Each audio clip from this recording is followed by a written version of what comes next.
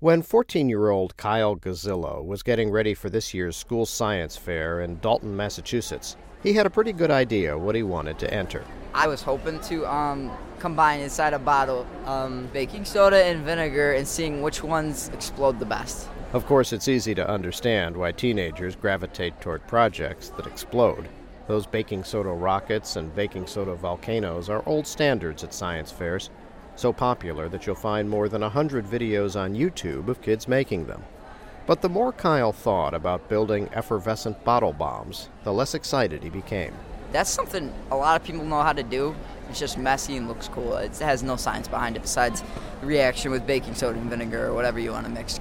So by the time we met them at the Massachusetts State Science and Engineering Fair, Kyle and his research partner, Owen Alabozic, were showing off a very different experiment. We did our project on standing and sitting and how it affects your memory. Yeah, because when I study, I tend to like to stand, and maybe I was wondering if that affected people. And it did. Standing improved most people's memory.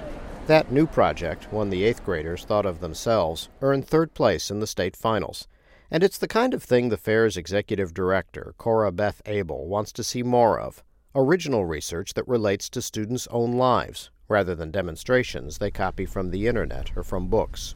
When students own their research, they care about it, and especially when it relates to the world around them. That student really gets excited and inspired in a way that reading a textbook just can't do. The Massachusetts Fair has promoted that so-called inquiry-based science for years. But when it comes to the smaller fairs that local schools might hold, projects still often lean toward the familiar standbys. When my daughter had a science fair, what she came home with was the idea to demonstrate something we already know. That's North Carolina State University biologist Rob Dunn. He helps write a blog about bugs and microbes called Your Wildlife. Lately, he's been on a crusade to improve science fairs that started when his 2nd-grade daughter showed him a list of suggested projects. The standard sheet of paper had volcanoes. It had lots and lots of beans. You could do a collection of leaves. But what nobody was telling these kids is that even as 2nd graders, they can do science that produces results to questions we don't know the answer to. Dunn says most kids don't realize there are a lot of questions like that.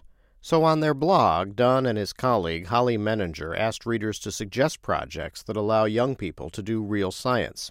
They got more than 100 ideas. So what do ants do when it rains? What do spiders in our house eat? What effect does the please pick up after your dog sign actually have on the removal of dog poop from a community?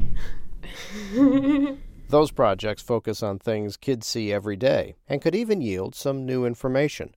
But Menninger concedes they also involve something of a leap of faith, because unlike exploding bottles, original projects can have unpredictable results, or no useful results at all. This happens to scientists all the time, too, that your hypothesis could have been wrong. And I think that's great. I think that sometimes some of the most exciting discoveries are the things that we don't anticipate. But who wins a grand prize in a science fair with an experiment that doesn't come up with a result? We want something that goes boom or makes a lot of mold. Those are the ones that win the prizes. I mean, that's a culture change, I think, sort of steering people away from the final product and focusing more on the process. Menninger says a lot of kids are ready to do that. The bigger challenge is getting buy-in from adults. I just have probably the shortest slideshow in the world, I hope. At Western Carolina University, biology professor Kevin Catley manages a regional science fair and leads these workshops to prepare teachers for it. He says some adults make the fairs worse, parents who do the work for their children, or teachers who provide little guidance. There's no question in my mind that 80% of the teachers that routinely do a science fair are not competent themselves, and this is no criticism, this is a critique of their educational experience because they've had no research background.